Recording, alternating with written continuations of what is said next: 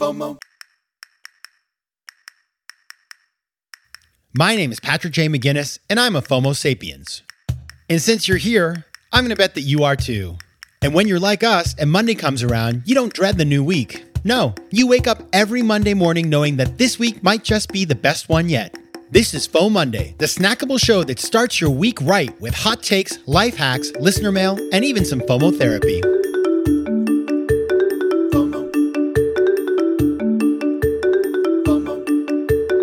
This is FOMO Mondays, the companion to FOMO Sapiens, which of course will be back on Thursday with a full episode. But until then, happy FOMO Monday. I'm your host, Patrick J. McGinnis, venture capitalist by day, author and podcaster by night, and of course, FOMO Sapiens 24/7.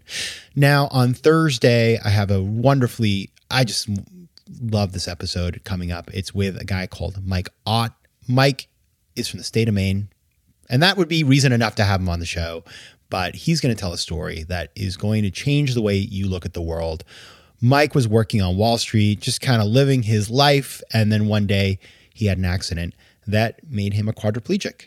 And he was fully paralyzed for several months and then slowly regained the ability to do just about everything. And today, if you met him on the street, you would never know. On the outside, he looks pretty much as he did before. But on the inside, he's a new man. And he's going to talk about what he learned, his journey, the entrepreneurial thinking he applied to his recovery. It's a great story that just blew my mind. I knew Mike socially. And so I had heard a little bit about this, but we caught up over dinner about a year ago. And it just I just knew he had to come on and tell the story. So I'm really excited for this episode. It's been a long one coming and you're going to love it. A great one about resilience as we end this year, which has been, I don't know, it's just been a lot. A lot has happened. There's been so many things from war to recession to just a bunch of other stuff. So let's end it on a lighter note. It's not light, actually. I mean, it's a pretty crazy story, but let's end it on a more inspiring note.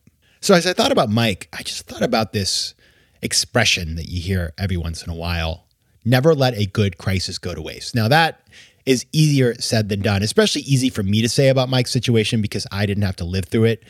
But it just reminds me that when something bad happens, you can take that and you can spin that into something that could be really good for you. Incredible learning. And that expression, never let a good crisis go to waste, actually comes from Winston Churchill, who was working to form the UN after World War II. And that's when he said that. And so, at least that's what the internet says. Like, I wasn't in the room. But I thought that was a really interesting mindset. And it reminds me of just the fact that in all of our lives, there's going to be stuff that pops up. We'll lose a job, we'll get sick, we'll make a mistake, we'll screw something up. Just things happen, all the time. And many times it's completely out of your control. Like you're just living your life and then somebody does something to you or your spouse does something or just bad things happen. And what are you going to do when those things happen? Now, in the past, I've talked about this concept of post-traumatic growth. It's a notion from positive psychology I got out of this book. A couple of books that talk about it that I like. One is The Happiness Advantage by Shawn Achor. The other is Flourish by Martin Seligman. When I read these books, I was so lucky. I read them in 2019 in December. It was just like, this is interesting because I had thought positive psychology was just frou-frou. But in fact, there's real science behind it. And so understanding the idea basically of post-traumatic growth is that after something bad happens to you, we tend to think traditionally that either you stay with post-traumatic stress and you're sort of just never quite the same, or you recover back to where you were. But the research has shown that actually there's something beyond that there's actually a better place you can go where you're just better balanced, you know what you want, you have a better sense of the world, you're more grateful. There's all these qualities that can come out of a bad experience, the learning that you get from that, and that's called post-traumatic growth. It's that growth mindset. And I think Mike is a great example of that, as you'll see on his episode, just how it wasn't easy, but he learned a lot out of it. And it's interesting, whenever I have him over the house, I have little parties here and there, and he'll come by and people just want to talk to him. He's projecting something that attracts other people, a charisma, a knowledge, just this sort of sense of peace and calm. And it's very cool. So that's what I want to talk about today. I want to talk about how you can never let a good crisis go to waste in your life, in your career, and all the other stuff. So we'll get into that. I got seven ways to think about it right after this break. FOMO.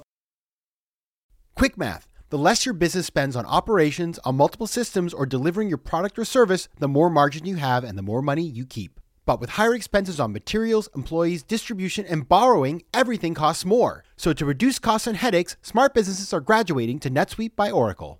NetSuite is the #1 cloud financial system, bringing accounting, financial management, inventory, and HR into one platform and one source of truth. With NetSuite, you reduce IT costs because NetSuite lives in the cloud with no hardware required, accessed from anywhere. You cut the cost of maintaining multiple systems because you've got one unified business management suite. And you improve efficiency by bringing all major business processes into one platform, slashing manual tasks and errors. Over 37,000 companies have already made the move, so do the math. See how you'll profit with NetSuite. And with rising prices everywhere you look, you gotta do the math and save money. Good news, by popular demand, NetSuite has extended its one-of-a-kind flexible financing program for a few more weeks. So head over to netsuite.com/FOMO. That's netsuite.com/FOMO. netsuite.com/FOMO. Tudo bem, meus queridos FOMO sapiens? Now that right there was Portuguese. And as you know, I love speaking foreign languages. But I'm not alone. 1 in 5 Americans have learned a new language on their bucket list. If that's you, make 2024 the year you finally check it off that list with Babbel, the science-backed language learning app that actually works. Don't pay hundreds of dollars for private tutors or waste hours on apps that don't really help you speak the language. Babbel's tips and tools are approachable, accessible, and delivered with conversation-based teaching, so you're ready to practice what you've learned in the real world. Now, FOMO Sapiens, you know I speak 4 languages, and it takes work to stay on top of them, especially with French. C'est difficile. But with Babbel, I'm able to practice practical conversations that I can actually use in the real world. Here's a special limited-time deal for our listeners. Right now, get up to 60% off your Babbel subscription, but only for our listeners at babbel.com/FOMO. Get up to 60% off at babbel.com/FOMO. That's spelled BABBEL.com/FOMO. Rules and restrictions may apply. FOMO. All right, we're talking about how to never let a good crisis go to waste, as Winston Churchill once said. Number 1, first thing, you got to keep your mind and your body healthy. Now, obviously for Mike, that's just really hard, right? Because he was physically super affected. I mean, he couldn't move. But when you are facing an obstacle, it is important to be strong for that obstacle, to be physically strong. And if you've been hurt physically, to take care of yourself, to get physically stronger. Because once you have that, you'll have the endurance to deal with all the other stuff, to really go the distance. And it's a marathon, and Mike spent 2 years recovering. So it is important. You know, he focused fully on his recovery, on getting his health back. And when something bad happens, it's important, you know, get your sleep. Spend some time doing things that are healthy for you, whether that's going for a walk or going for a run, some exercise, some meditation, whatever it is. Don't get into that fight or flight mode, because that's when things just get unmanageable. You see this all the time where something bad happens and then your response is to just sort of like grit it out and work and like put in a work setting. Say your company is failing and something is going wrong. Working more hours ain't going to get you there. You need to make sure you're working hard, of course, but also that you have given yourself the space to be resilient. And if you're not feeling well and you're not giving yourself any time off and you're working 24 hours a day, like it's just not going to be good. Somebody told me the other night, I don't have sort of proof of this, but they said that they heard that Bill Clinton said that he made his worst decisions when he was tired. Well, he made some pretty bad decisions here and there. If you remember some of his indiscretions, and I don't know if he was tired all the times, but I will say, like, having studied disasters like the Titanic and other things like that in business school, when you get into a mode where things aren't going well, problems can compound. Bad decision-making builds upon bad decision-making because of cognitive overload. And so you really want to be careful about that. Keep your mind and body healthy when you're facing a struggle. Number 2, keep communication lines open.